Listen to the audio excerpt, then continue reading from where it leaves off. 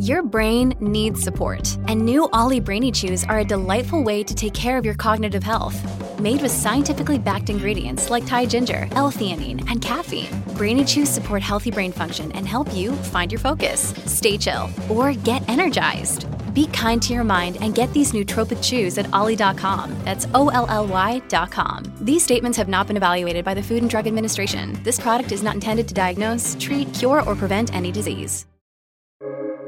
Welcome to the New Books Network. Welcome to New Books in Christian Studies, a podcast channel on the New Books Network. I'm Justin McGeary. I'm a host of this channel, and today we'll be talking about the book To Think Christianly, A History of L'Abri, Regent College, and the Christian Study Center Movement, written by Charles Kotherman. So, Charles, welcome to the show. Thanks. I'm glad to be here. Yeah. The book tells us a little bit about the history of what is a little-known movement of Christian study centers, a network of centers found around North America tied to major research universities.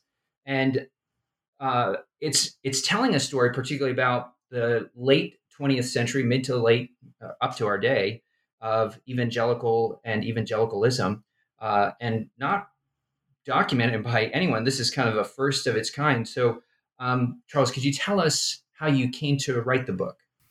Yeah. So the book kind of came out of my own history. You know, I was raised in the evangelical tradition, but not a really intellectual one. In fact, they were kind of scared of it. And so as I kind of went through undergrad and then into seminary, I started to kind of wrestle with the history of evangelicalism and my own. And so that kind of drove me to pursue, eventually a PhD in religious studies with a focus on American religious history and a focus on evangelicalism within that. And I've had some mentors along the way that were really kind of powerful in that formation. So Scott Sundquist was my professor at Pittsburgh Seminary when I was there, and he kind of helped shape that historical and yet very much practical ministry drive in me. So I found myself pursuing this study of history, and I thought I was going to write kind of on mid-century evangelicals, maybe Harold Ockenga, maybe a biography. And then I got to UVA, and it had to be like the first day or two I was at the University of Virginia. People started saying, you got to check out the Center for Christian Study. And at first, I was just like, it's some parachurch ministry. I didn't think much about it. But as I continued to hear about it from almost everyone, I was like, well, I got to check this out. And so it started with kind of just, getting some free coffee, spending some time there, getting to know some people.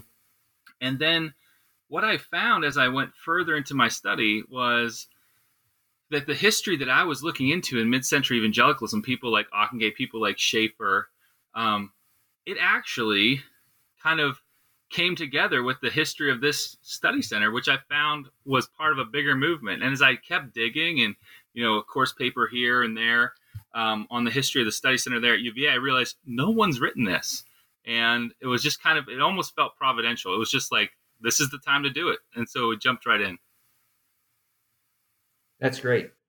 I guess one thing, I jumped the gun a little bit asking you how you came to write it. Could you just tell us a little bit about yourself? Yeah, sure. And it is. Like I said, it's all wrapped up kind of into one. The book really comes out of who I am. I mean, like I said, I was raised in this kind of evangelical tradition, and it was like everyone should go to college, but don't go to too much school, or you'll probably end up not loving God.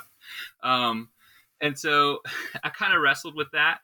Didn't really come from a family that had much experience in college and from a pretty rural area. And so it took a while to figure out how everything worked. But it was just a handful of people, that made a difference. My wife and I spent a year in New Haven, Connecticut, right after we were married. And we that's where we actually found the Vineyard Movement, which is the movement we're a part of, and we pastor in, and found some, probably even just as importantly, some really good friends who were like, love Jesus, leading churches and working on PhDs at places like Princeton and Yale. And we were like, man, these are like, this feels like the kind of people we want to be. And so it kind of lit a little academic bug. and spark in us. And so we ended up both going through kind of a long story of God's providence, which we weren't seeking, both to Pittsburgh Theological Seminary, and God provided financially for that. And while we were there, we had a couple real mentors, and Scott Sundquist being probably the primary one. He's now the president, Gordon Conwell. But then he was a professor of mission and church history. And both of those things are so dear to us. And he just exemplified what it looked like to be a scholar who cared about the church and who was, an extrovert and former D1 athlete. It was just like the kind of person I wanted to be. So it was a really motivating thing. And so working with him, I did write a thesis on Harold Ockenga, and I thought I was going to work on that in my PhD program. But got into UVA and God really provided through that. And while we were there, I thought I was going to be a full-time professor with like a little bit of dabbling in the church. And while we were there, I just realized like my heart is for the church. And so, from basically almost the last 10 years has been like a constant kind of walk with God about how do you balance a desire to be in academics and a desire to be in the church. And that's really where we're at. We came back, my wife and I planted Oil City Vineyard Church, very close to where we both grew up. We're both from the same small town of 1,200 people in rural Western PA. And so about a half an hour from that, there's this town called Oil City, which is along with Titusville, Pennsylvania, where the petroleum industry got its start. Oil City exists because of oil. And it was the former headquarters of Quaker State Motor Oil until 1994. So it's a place that we knew and that had experienced a lot of kind of economic downturn, and we just felt God pulling us back. So we planted the church about 5.5 years ago now.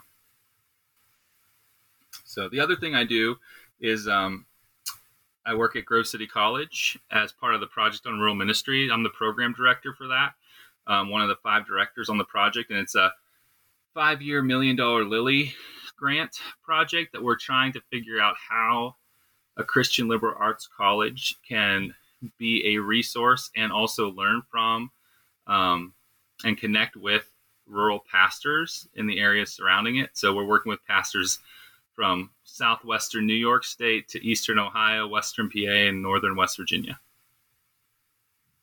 That's great. So it was the PhD work that landed you in this topic, but particularly at UVA, which and the study center that you actually do have a whole chapter on in your book.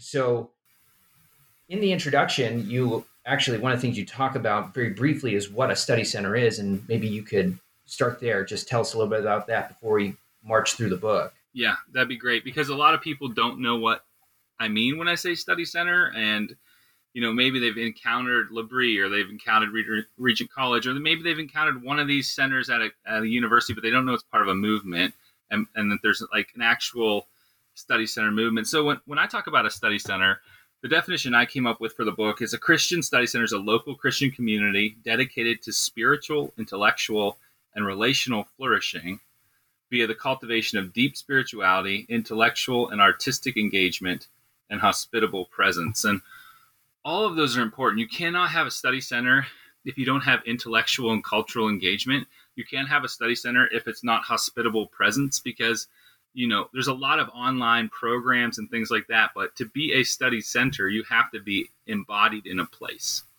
And so that's super important. And there's really about 4 ways. And this is Drew Trotter's taxonomy. Drew was the head of the Consortium of Christian Study Centers for a number of years. He's recently retired.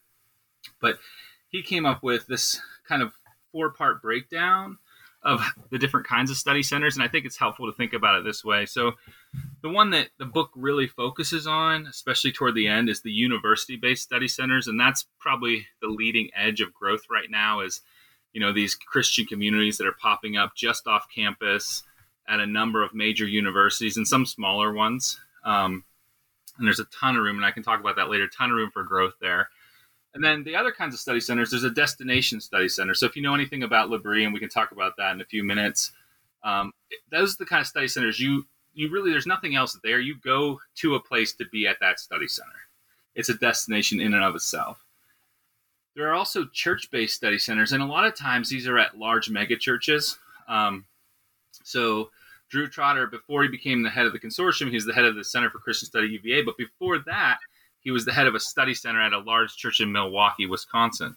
So church-based study centers also exist. And then there are city-focused study centers, and that's study centers like the C.S. Lewis Institute that's in cities around the world. They're not really focused on a campus or, something like that, but they really want to think about what does integrating the gospel in a head and heart kind of way look like in this place at this time.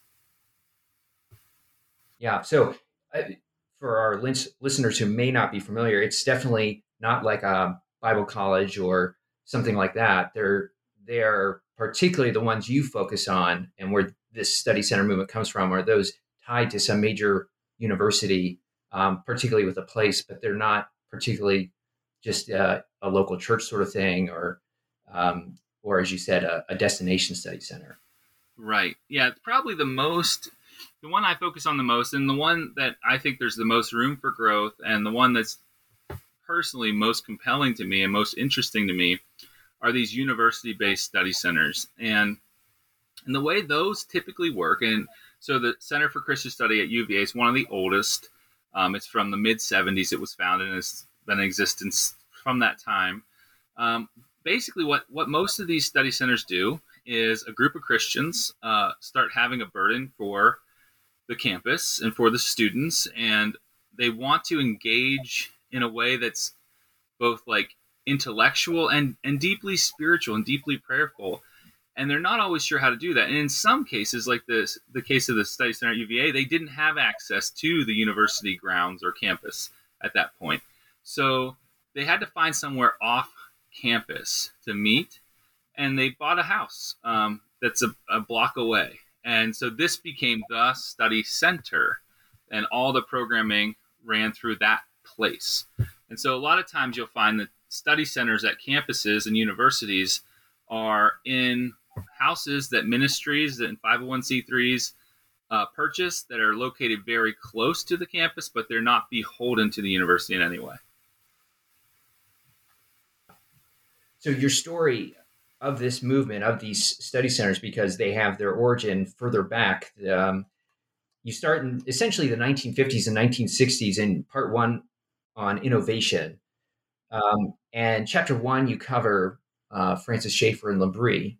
And then in chapter two, you look at Regent College and James Houston. Maybe we could start. Tell us a little bit about Schaeffer and L'Abri and how they innovate. Yep, for sure. And it is interesting. So you have basically the books about the development of a North American, or really a U.S. almost study center movement, but it starts one with an American in Switzerland, and then two with an Englishman in Vancouver, Canada, at Regent College. But if you follow the history, it really makes sense that those were the two kind of catalysts for this movement. So Francis Schaeffer, he's this fundamentalist American pastor. Fun fact, he pastored in Grove City, Pennsylvania. So there's a little church just off the campus of Grove City College where Schaeffer pastored. And then he went on to the suburbs of Philly and then St. Louis before he and his wife became missionaries to post-World War II Europe. And one of the reasons they were missionaries is, A, he was well respected in his denomination, but also they were known as innovators in children's ministry. And so they were ministering to children in Europe.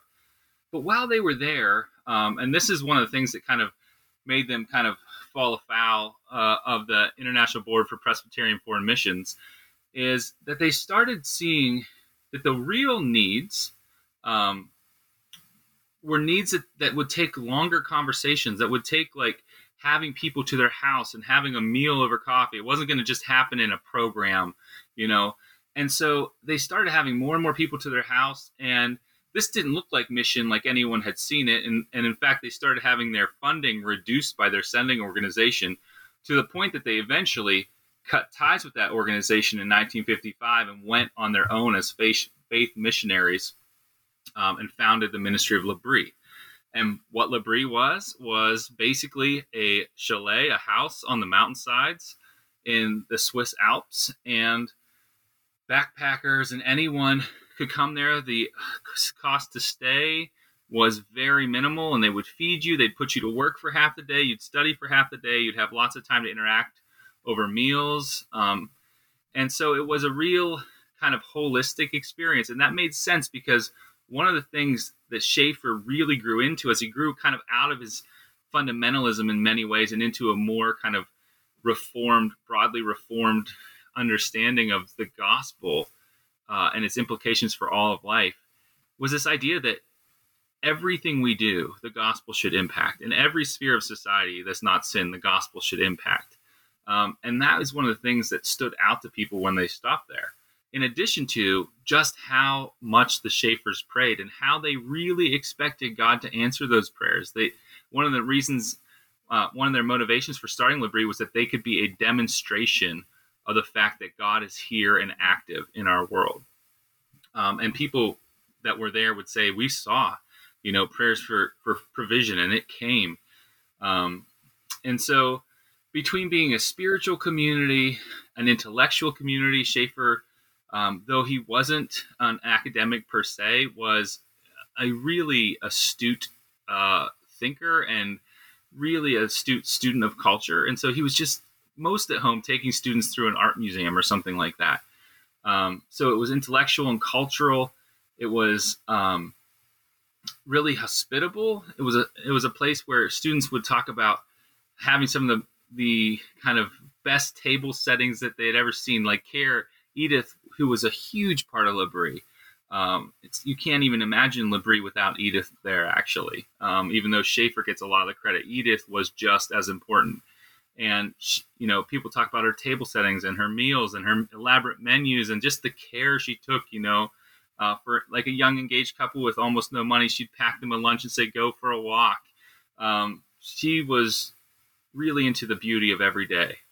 And it made a difference. So all of these things marked L'Abri and really made it into a fourth kind of community that I argue is an aspirational one. People wanted to recreate this because they said it was so amazing.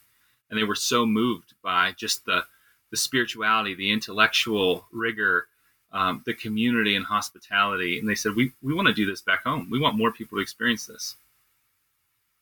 Yeah. And one of the things you point out in the book is how it, particularly in the 70s, they really become prominent. They were more or less an unknown organization. But slowly the 60s and then particularly in the 70s, they become well known. And really one of the features of the book, one of the things you track is the people and networks that are overlapping or passing through L'Abri and then into other chapters. So they, as you put it, capture the imagination of kind of this generation that want to take it and do something with it beyond just the destination. Right. And so, yeah, go ahead. That network is extremely important. And it's one of those things, people know that evangelicalism as a movement has been network driven forever, right? But we don't always know how to track that. And in 20th century evangelicalism, I think people haven't paid enough attention to this kind of like network that grew up around places like L'Abri and Regent College, and where there would be certain kind of nodes on this hub that people would kind of almost as pilgrims go to, especially during that 60s and 70s era where people are backpacking around Europe and stuff, forming these relational connections. And in some places, instead of going to Bible college or seminary, like the credential you needed was to have a letter from Francis Schaeffer, and people were like, oh, we get you, you're in, Yeah. So one of the things that's interesting as you look at this kind of period of innovation is, so you look at L'Abri, which in many ways is kind of informal, very much communal. Mm-hmm. But then could you tell us a little bit about Regent College, how it's similar in sort of values and ethos, but in one sense, it takes the intellectual community, Christian community, in a different direction in some ways. Right. Well, one of the major drawbacks of L'Abri, and people would point this out at the time, and then especially in retrospect, people notice it, is just how insular it was and how unable Schaeffer was to really wrestle with that. And so it really was about Schaeffer. There's this great story about, and I talk about in the book, where like George Marsden is taking some Calvin College students over there and asked Schaeffer if that's okay. And I think Richard Mouw was there too. And Schaeffer's like, the students are welcome, but you guys aren't, because he wanted to be like the sole authority. There is some of that. So Regent goes a different direction. There is a similar emphasis on prayer, especially, they're starting up in this Plymouth Brethren community in Vancouver. And it was a decently affluent Plymouth Brethren community, but at the same time, to start a new school, they needed God's help, and they knew it, and they were praying, and the Granville Chapel was with them. Most of these study centers, by the way, have churches that really help them get started, even though they're not out of the church. And so it was deeply spiritual. It was deeply hospitable. Students were living in professors' houses, renting rooms and things like that. It was really a kind of, we hope we make it kind of thing in the early years. Starts with summer schools, until they can finally have classes in the fall of 70. So 68, it's founded, 2 summer schools, and then classes in the fall of 70.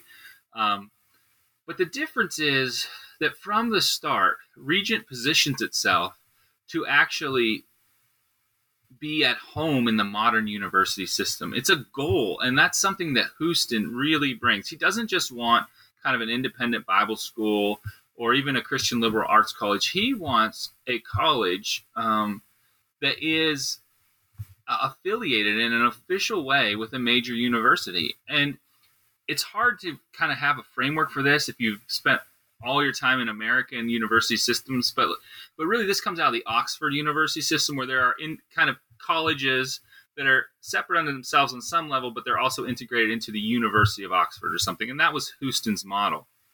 And so this is what he brings over when the Vancouver committee asks him, would you be willing to be a principal, the founding principal? And interestingly, they had asked F.F. Bruce, the very noteworthy New Testament scholar of the era, and Bruce wasn't really willing to leave his full professorship to do that, but he recommended Houston. And so James Houston becomes kind of like the figurehead, and his personality really does inform it. And he's really deeply committed at that point, and he still is to this day, if you hear him talk, to the need for us to focus on the person and not the profession, to focus on the fact that we are people in connection with God. We are not, chemists or Bible scholars or anything like that. And so that ethos is part of Regent from the very beginning. So what would often happen is a student might go to L'Abri and say, this is great, and this opened my eyes to something that's new, but I want something formal. And there were a handful of colleges and seminaries that people would go to after L'Abri, and Regent became one of the very most prominent of them.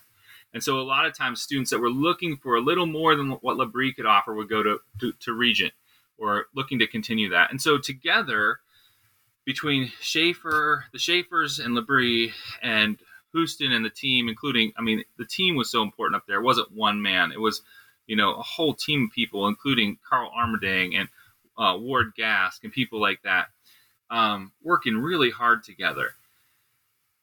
But together, the influence of these two places, a lot of people in the 70s, the late 60s and 70s, were influenced by both. And a lot of the founders of these study centers were influenced by both.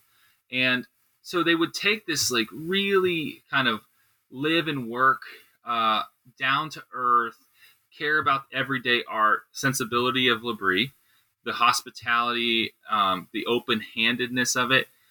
And then they would say, we want to recreate some of that, but we also want this kind of more rigorous, more engaged with the modern university, more formal on some level way of being a study center that we saw at Regent. And so when those two influences came together, I think the results were pretty impressive, because they balanced each other out and they added to each other and complemented each other in a lot of ways, and sometimes you would see a study center that was only influenced by maybe one of the two, and it usually had a harder go than study centers that really came out of kind of this confluence of L'Abri and Regent. Mm-hmm. Yeah, that's interesting. One of the other things you hit on in both of these chapters is the timing issue as far as evangelicalism as sort of a movement, that both of these institutions, so to speak, get traction partially because it's post World War II, and not only are tons of people going to college, but evangelicals, and they're kind of wrestling with where do they fit. And both of these figures and these institutions kind of help provide some kind of guidance and direction. And I think one of the other things, again, that's fascinating is how you look at the way that these groups kind of blend together at different points through, say, InterVarsity's lecture circuit, or you see, you mentioned that Regent has connections with Young Life. So just all these different connections. Now, one of the things you do point out in that second chapter is, unlike Schaeffer, Houston sees sort of that this is something that's worth replicating, which sort of you use that and his vision to kind of launch into your whole second section where you look at 4 different study centers.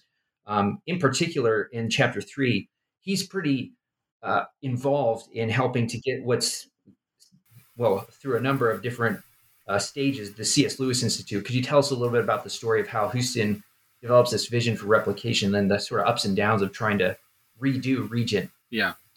So that was something that was a surprise for me as I got into the archives, and I probably spent the most time. I had a long week in Vancouver in the archives, and it was just so helpful. And Houston, to his credit, just said, anything's open to you.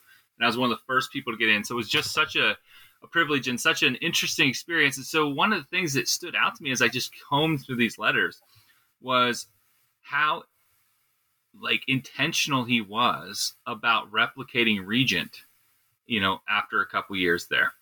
And I mean, it's coming up in the 1974 white paper on as Regent looks to the future. There's a whole section on replication, which, by the way, is written by a young guy named Beat Steiner, who came to the Lord at UVA, who was involved in UVA's campus ministry, went to L'Abri, spoke with Schaeffer, wrote to Schaeffer, and then ends up at Regent for a 1-year diploma and becomes Houston's TA and research assistant. And under Houston's kind of mentorship, catches this vision for replication, writes and presents this white paper. And then 2 years later, a year and a half later, he's helping to found the Center for Christian Study at Virginia. So there are direct ties to these ideas about replication and other study centers. The other one you just mentioned, the C.S. Lewis Institute in Washington, D.C., the same kind of thing. So Houston, he started to, as Regent's success, people interpreted it different ways. And so for people like Carl Armerding, who was an administrator at heart, and he was involved in that, and he knew the numbers that they'd have to hit just to be sustainable and viable. It was great that they were growing. It was great that students were coming. Now Houston, who in some ways you almost have to say is an idealist at heart, for him, he wanted personal interaction with every student, and he started kind of chafing under this growth, and because he wanted to know every student and know them well. And so he started putting out numbers like, if Regent grows above 100, I don't think we can do it anymore. We have to replicate. We can't grow big. We have to multiply. And so this becomes reality as he starts talking to people and he meets people, and starts a long correspondence with Doug Coe out of D.C., who works with a lot of politicians in D.C. as kind of a personal chaplain. And he and Houston start talking, and Coe's so connected out there, and they start looking at the University of Maryland saying, well, we could found a Regent College East at the University of Maryland, and we have this house that was donated to us, and this ministry of Jim Hiskey, who had been at L'Abri but has a heart for this. And Houston visits there on an InterVarsity speaking tour and says, "Why not here?" And Hiskey's like, "Wow, I didn't ever even think about that, but maybe." And he kind of brings him in, and and the way Houston hooks him is he calls him one day because he's like, well, start with the summer school like we did in Vancouver. So Houston calls Hiskey one day, and Houston's like, "Hey, I'm sitting here with John Stott. Do you want to do the summer school? Because he'll come this year." And Hiskey's like, sure. If John Stott wants to come, like, I'll do it. And so they start this summer school. They're trying to start a study center, but they run into some problems. First of all, the United States is not Canada. And even in Canada, like British Columbia being kind of on the far west and the last to be settled, has some different rules than the other provinces. And it's far different than the way the U.S. higher education system is set up. And so it's not as easy to affiliate in the U.S. And you have to also have enormous endowments for libraries and things like that. And the group started to realize this just isn't going to happen, And so what started as a dream of C.S. Lewis College, which was a Regent East, kind of got narrowed down to what now looks like a successful but a study center model in the city. But Houston was really there, and it looked like for a while he was going to move to D.C. to actually head this up, and he was on the board for decades. But I think to his credit, actually, at least if you take him at his word in his letters, he really thought his wife and family couldn't handle another major move, and he said, "I just can't leave." It's interesting to see the attempt. That was one attempt at replication, which kind of changed from the original vision. Another attempt, which you cover in chapter 4, which has a little bit more of the destination kind of study center, a little bit more like L'Abri, is the Ligonier Valley Study Center in Western Pennsylvania. Can you tell us a little bit about, I guess, R.C. Sproul and some of the folks that were with him, and how the study center crops up in sort of a rather remote part of the country? Yeah. So R.C. Sproul and the Ligonier Valley Study Center is fascinating. It's fascinating to me personally because I'm a Western PA guy, and here we have rural Western Pennsylvania represented. And we also have kind of the out-migration of rural Western Pennsylvania represented. But yeah, so R.C. Sproul, blue-collar guy, ends up at Pittsburgh Theological Seminary after going to Westminster College, all in Western PA. And at Pittsburgh, his life really changes when he's mentored by John Gerstner, the great Reformed scholar who had studied Jonathan Edwards. And Gerstner's influence on Sproul is really lifelong. He becomes part of the Ligonier Valley Study Center later on. And so this helps Sproul kind of move into some deeply Reformed thinking that he's known for today. And so Sproul, he tries his hand at a few things. He goes to Conwell Theological Seminary, but then the next year it's shut down in Philly because they're going to merge with Gordon Conwell. He decides not to move to Boston, and he takes a position at a suburban church teaching adult education, and then he's out in Cincinnati doing it. And he's really becomes very well known within certain circles for adult education. And so his Sunday night classes in Cincinnati are like more people are attending them than worship at the church on Sunday morning. And people really love what he's doing. And so he has always stayed in connection with people in Pittsburgh. And so there's a lot of work going on in Pittsburgh this time with like the Pittsburgh Offensive, which was a group of people trying to really make the city of Pittsburgh as well known for God as for steel, was their saying.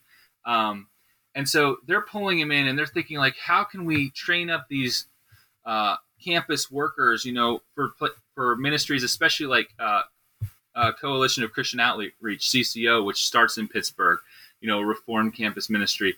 And they're thinking about starting a study center in Oakland, in the Oakland neighborhood of Pittsburgh, which, if you know Pittsburgh, is right where Pitt is, Carnegie Mellon. It makes a lot of sense. And this is where all the momentum's headed until an heiress steps in and says, I'll actually fund you and give you acreage if you move out next to where I live in Stallstown, Pennsylvania, which is, in the Ligonier Hills. It was kind of like the playground of the millionaires a generation before. And so, long story short, it's an offer that seems too good to refuse. So Sproul and his team go out there. They look at it. He talks to her. And the other thing that happens at right about that time is he goes down, and Schaeffer's at one of his very earliest conferences in the U.S. down at Covenant College in Lookout, Tennessee. And while Schaeffer's there, Sproul finds a way to meet with him, and they meet at the president's house, if I remember right.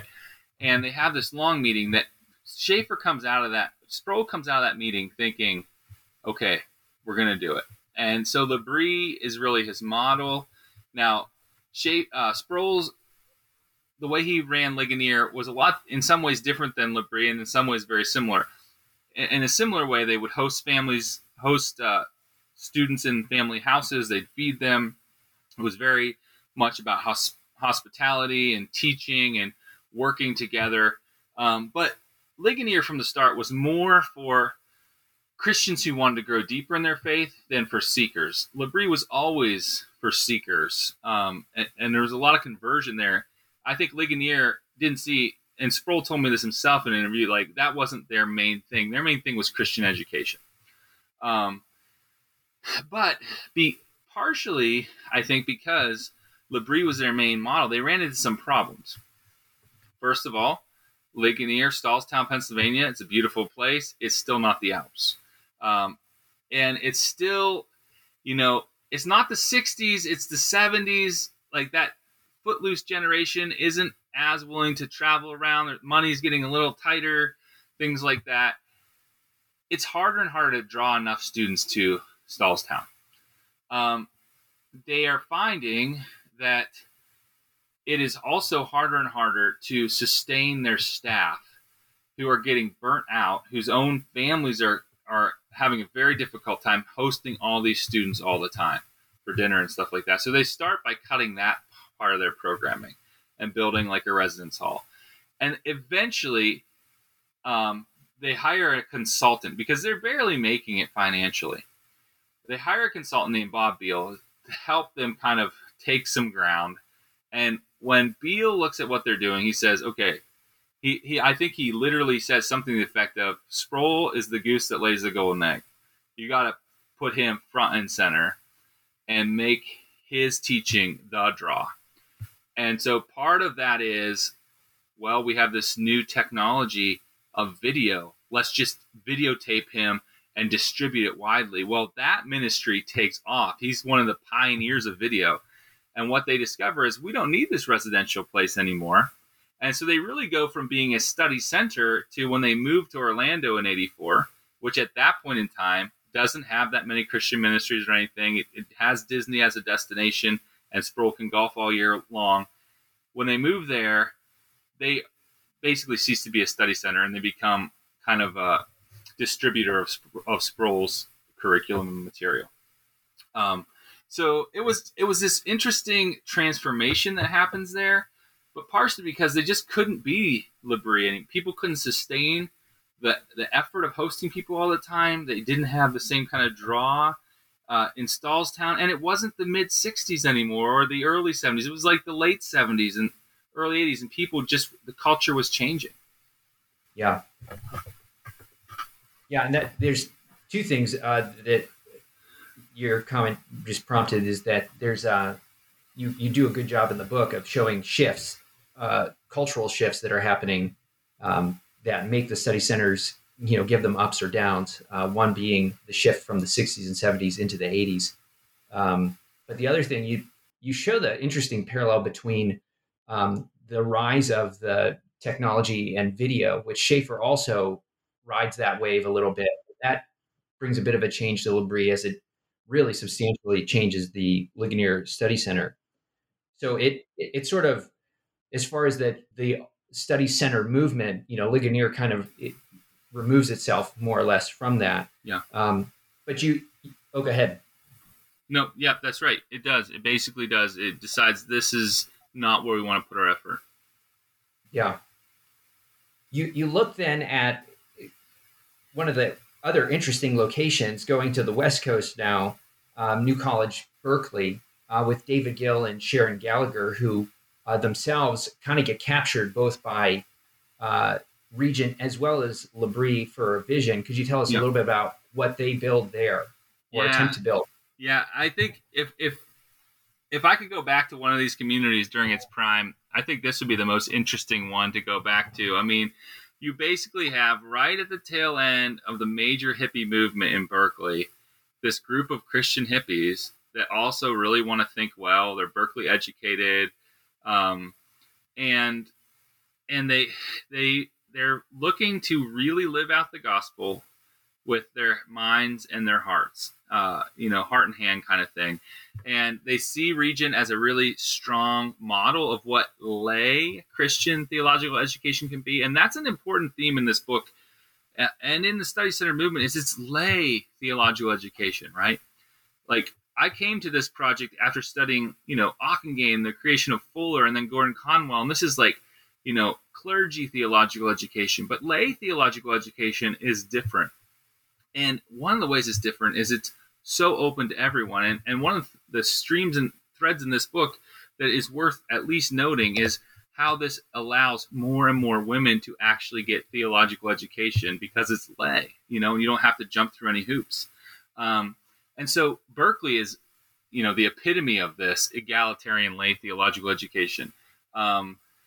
And what they do is they found a free university, which was a pretty significant movement in the 60s, where, there's this push to kind of get rid of bureaucracy, level the playing field, make education free. And there would be free universities popping up, not Christian, but just popping up all over. Berkeley had one. Well, they decide to make one of these as Christian, and they're doing it. And like so many of these ventures, they're barely getting by. Like it's not financially viable. At the same time, Gill is down at USC earning his PhD. He's studying at Lowell. And so when he comes back with PhD in hand, he's kind of ready to take it to the next step. This is no longer, the hippie movement has come and gone. What does a long-standing lay theological emphasis look like in Berkeley? And he kind of gets with his network there in the Bay Area. They can connect. He connects with Regent. Long story, he spends a week at Regent learning as much as he can about it. Long story short, they are really trying to be Regent South. They are really trying to be a graduate school for the laity. The problem is, again, times have changed, and location too really matters. In retrospect, it really becomes clear that Vancouver was such a providential place to start the school, because even you might think Berkeley would be a draw, but I mean, you had a Fuller Branch campus close by. You had lots of options there. Plus, Regent wasn't that far away if you wanted to hop on a plane. And so they found it was hard to get enough students. They had a great product, but they just couldn't get enough students to make it sustainable. But for about a decade, I mean, they had some big names, full-time professors, and they were going as hard as you possibly could. But they eventually had to basically downsize, sell their property, rent space, and it's still in existence. They actually just hired a new director, but it doesn't look like what it looked like in the 70s. It looks more like a study center, not a graduate school of lay theological education. Yeah. So it's interesting because the C.S. Lewis Institute, Ligonier Valley Study Center, and New College Berkeley all sort of in different ways attempt something of either Regent or L'Abri or some combination of both, but ultimately kind of land in three different places. And then that finally, the last one that you focus on is the Center for Christian Study at your alma mater, UVA. And actually what's interesting is this one becomes sort of the mothership of the whole consortium of Christian study centers. What was it about this study center that allowed it, because it goes through ups and downs as well, similar ones to these other organizations. How does it kind of succeed, so to speak, and stay? So it's an interesting story because you're right. They do go through ups and downs. And it is still a story of time and place. I mean, Charlottesville in the mid 70s has a growing evangelical population, but very few evangelical churches. So the evangelicals that are there are kind of united around campus ministries, and they plant a couple churches, one of which becomes Trinity PCA, which has an enormous influence and still to this day within Charlottesville evangelical circles and even more broadly nationally, right? And so what we see is the timing's right, and also the situations on the ground there necessitate it, because UVA actually restricts, at one point in the early 70s, they restrict all campus access, and they do not allow Christian groups to meet at all on campus. And I mean, that's really perplexing for campus ministries. What are you going to do? Like, how are we going to meet with students? And so the necessity of having a place also leads to this drive for a study center building. So everything kind of comes together in a story that, you know, the founders tell as basically a miracle, that the day they had to move out of the other building, a letter comes in the mail that there was a building just up the street for sale. And they raised enough money to buy it. It's right on the corner, which is a probably the most popular spot for students, right off grounds at UVA. And so this building becomes the hub, and it starts like L'Abri with Schaeffer's tapes, with a library, and that's a key thing. Most of these places have libraries. It's not all study centers today have a library, but it is tough to think of a study center without a library. Most have them. And they just start having courses, and they start ministering to sororities and fraternities, and it kind of takes off. But the same thing, it is hard work. And so some directors just find that keeping it funded, the work of it all is just too much. People step down. Eventually Drew Trotter comes in the late 80s, and it's on its last legs. They're basically talking, should we shut down the Center for Christian Study Center and just make it a campus ministry to sororities and fraternities? And Drew, having finished his PhD at Cambridge in New Testament, he and having worked at a study center in Milwaukee, he says, no, I think we can do something here. And he basically starts again. He rethinks the programming. Some of the programming before that was more modeled on L'Abri just wasn't going to work. People just couldn't give that much time to it anymore, where you'd spend like year-long diploma courses and stuff. And so he changes the programming, and then a few things start to happen. The times change. In the 90s, there's a case at UVA that goes to the Supreme Court about Christian rights, and the study centers actually, there's a newspaper that Christians are publishing, the study centers where they're publishing it, and they get some notoriety. And Drew's kind of turning things around. He's really good at talking about movies and theology, and people are starting to tune in to his monthly letters and to his talks, and he's finding some sweet spots as far as programming. Long story short, they start to turn a corner. And when it really changes is in the late 90s, they take on a significant building project. And they basically more than double the size of the study center. And they model it on L'Abri on some level. So you'll find that there are fireplaces on every level. So it could be like L'Abri, where Schaeffer would talk about around the fire. But they make great places for teaching. They enlarge the library so it can hold a lot more volumes. And it's one of the fifth highest point in Charlottesville. So you look out at the Blue Ridge Mountains in the city. It's beautiful. So they take into account the beauty of place. And suddenly the study center is just capturing students' attention, is capturing attention from other places. And really people start to talk about, even on the staff, one of the things I thought was interesting when I did interviews, they would almost talk about the study center. And they said, we sometimes refer to it as another member of the staff because the building is that important. In fact, they've just finished in the midst of another capital campaign to enlarge the building again because it's just that important. So all of this starts to change. And the shift that I like to really emphasize, and this is the one that makes the difference, they start focusing on undergrads.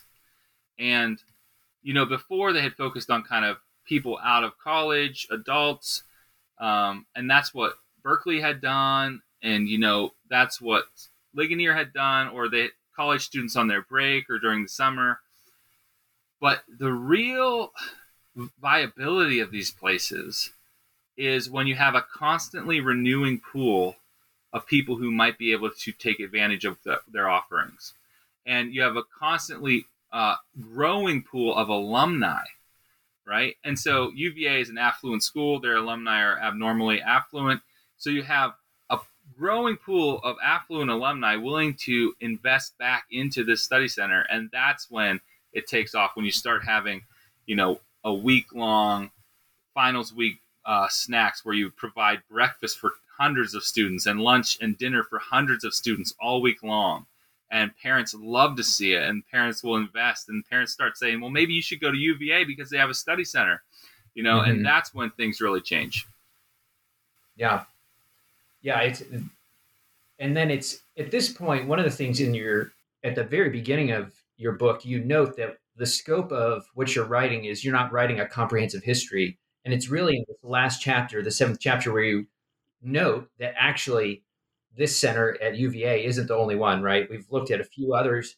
And then it's actually Drew Trotter. Largely, he's one of the key players in the forming of the consortium. Could you tell us a little bit just how this consortium kind of happens? Yeah, well, in around 2000 or so, there's a meeting at Covenant College that Wade Bradshaw, who's now pastor at Trinity Pres in Charlottesville, he's at the Francis Schaeffer Institute at Covenant College, and he tries to get together all the heads of ministries like study centers.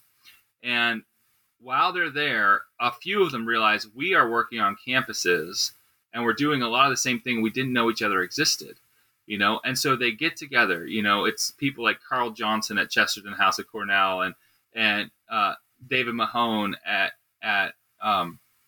Rivendell at Yale, and places like this. There's a handful. There's like 5 to 7 at this point.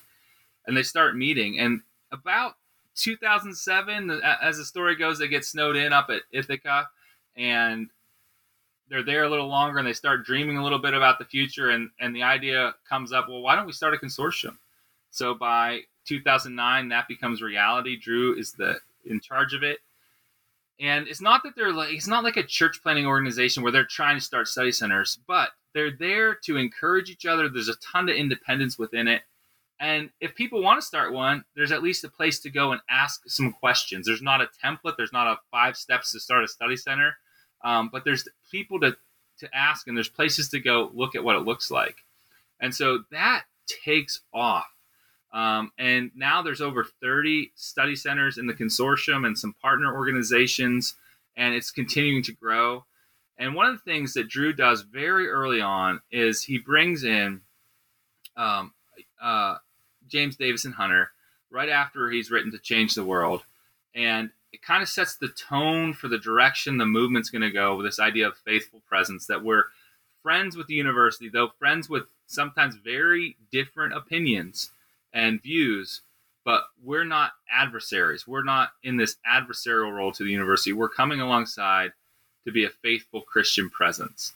And that's something I've always appreciated about the movement, is that we actually appreciate the endeavors of the modern university. Though we don't think they're all right or even headed in the right direction, but we appreciate the overarching desire for wisdom and knowledge.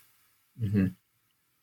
Yeah, and you do, in your conclusion, you kind of you draw on Hunter and think about this reality of faithful presence, and you speculate a little bit about what this looks like for the study center in the future. Could you just say a little bit about where you think the center is headed as you wrap up the book? I think, it's definitely easy to see how there will be an increased need for study centers as kind of it becomes harder to be faithful and present on a campus. If there's anti-bias laws that make it impossible for an organization to have clear guidelines about the character and moral guidelines of their leaders, you can see how campus organizations might say, well, we're going to opt for meeting right off campus so we can be autonomous and not beholden to the university's anti-bias rules. I think there's definitely so that's what I would call like a push factor. Like there's going to be things making it more desirable to have a study center that are kind of like pushing folks out of the university on some level. But the pull factor is also just, these are compelling places. When people go there, when they hear about it, I would not be surprised if people listen to this and say, I'd like to start a study center. I mean, it's a compelling model where you say, this is a way for me to be part of helping to educate and disciple a generation. There's a lot of evangelicals now out there with advanced degrees. Some of them have positions at universities, but many don't. And this is a way for well-trained people to actually use their skills and knowledge to actually invest. Of course, it's like any startup, it's going to be difficult, and you have to, have a team with you. But there's a lot of room. There's a lot of campuses, and one of the things I try to point out every time I talk about this is it makes a lot of sense to go for these kind of top tier 1 academic research universities, but there are a lot of smaller colleges and smaller universities and kind of tucked away places that, they just haven't seen modeled this kind of like robust intellectual and spiritual and cultural approach just to living out a holistic gospel-inspired life. And so I'd love to see some people start founding study centers at smaller places because those places matter too. Well, thank you so much for your time. It's been great chatting. But before we wrap things up, could you just tell us a little bit about what you're working on right now? Yeah, sure. So right now, my primary tasks are pastoring and parenting the 4 children I have. So writing is taking a little bit of a back seat, but the stuff that's been capturing my attention, I mean, history, and I have a biography in mind that might be possible, but also I've just been thinking a lot about just the holistic Christian life and time and place, and so kind of like those around the theology of time and place and embodiment. That's kind of where my mind's been at right now. Well, very much in keeping with the topic of your book. So thank you so much for your time. Thank you for the book. And thank you for being on the show. It's been a pleasure. Thank you.